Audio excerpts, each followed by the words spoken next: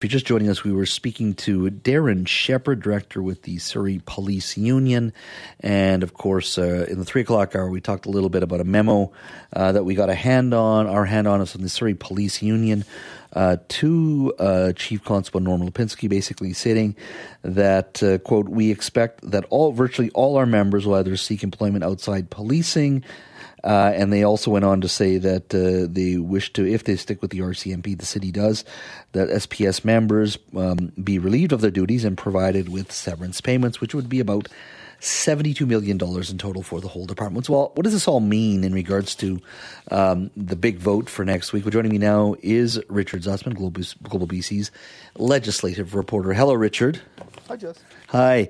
I just wanted to clarify one thing from you, most importantly.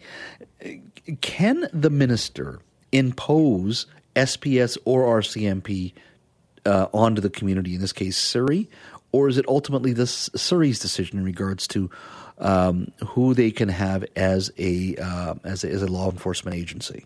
Yeah, it's nuanced here. It's ultimately up to the city on who polices them, but it has to meet conditions imposed by the province under the Police Act to ensure that there is safety inside the community. And that is the debate that is going on right now. And because of this process being drawn out, we haven't even seen Surrey City Council vote yet on a plan approved by the province. Currently, the plan to stick with the RCMP is not approved by the provincial government. And at some point, the province will say, you do not have an approved policing plan.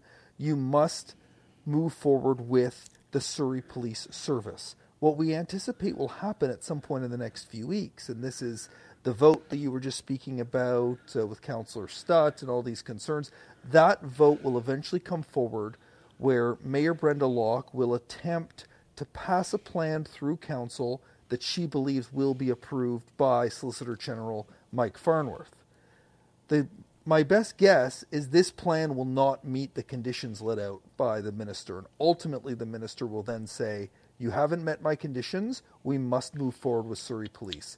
It's nuanced, I know, because the province is saying that it's up to the city, but there are conditions here that need to be met, and many have described these as nearly impossible to meet based on, the memo that you mentioned, mainly around this dramatic issue of staffing. Even if Surrey did have the right plan and had the dollars, it's impossible because the RCMP just cannot train enough people without robbing other detachments, which are already in desperately need of officers. Ultimately, I think that's the issue. That is the issue, and there is an argument on both sides here. We have heard the RCMP say they believe they can. They have improved their training. They move people through depot faster than ever before. There is an interest to work in Surrey because it's a different type of policing. They believe that they can do all of that without robbing other communities. The other issue at play here are the hundreds of officers that the RCMP has promised to BC that will go into rural communities. This is money you may remember was promised in the fall from Premier David Eby and the Solicitor General. There's a belief from those in Surrey and the RCMP that it can be done. The province doesn't agree, and I spoke to some people in the province today. They are acutely aware of this memo that you've obtained. That was one of their concerns when laying out the recommendation of Surrey Police. It is important to note the RCMP is contracted to operate in Surrey. They must provide these services through the duration of the contract. Surrey Police is currently not contracted to work in Surrey. They are supplementing RCMP as part of this transition, meaning legally Surrey Police could remove its services, putting the RCMP in an incredibly difficult position here. The RCMP legally cannot remove its services till the end of that contract, and that transition point from now till the end of the contract, the province believes will give Surrey enough time to staff up to the levels needed to maintain security. It's such a crucial point there, Jazz, because The fears are that the RCMP just doesn't have, as you described, the power, the human resource power in order to ensure they meet those proper conditions to ensure safety in the community.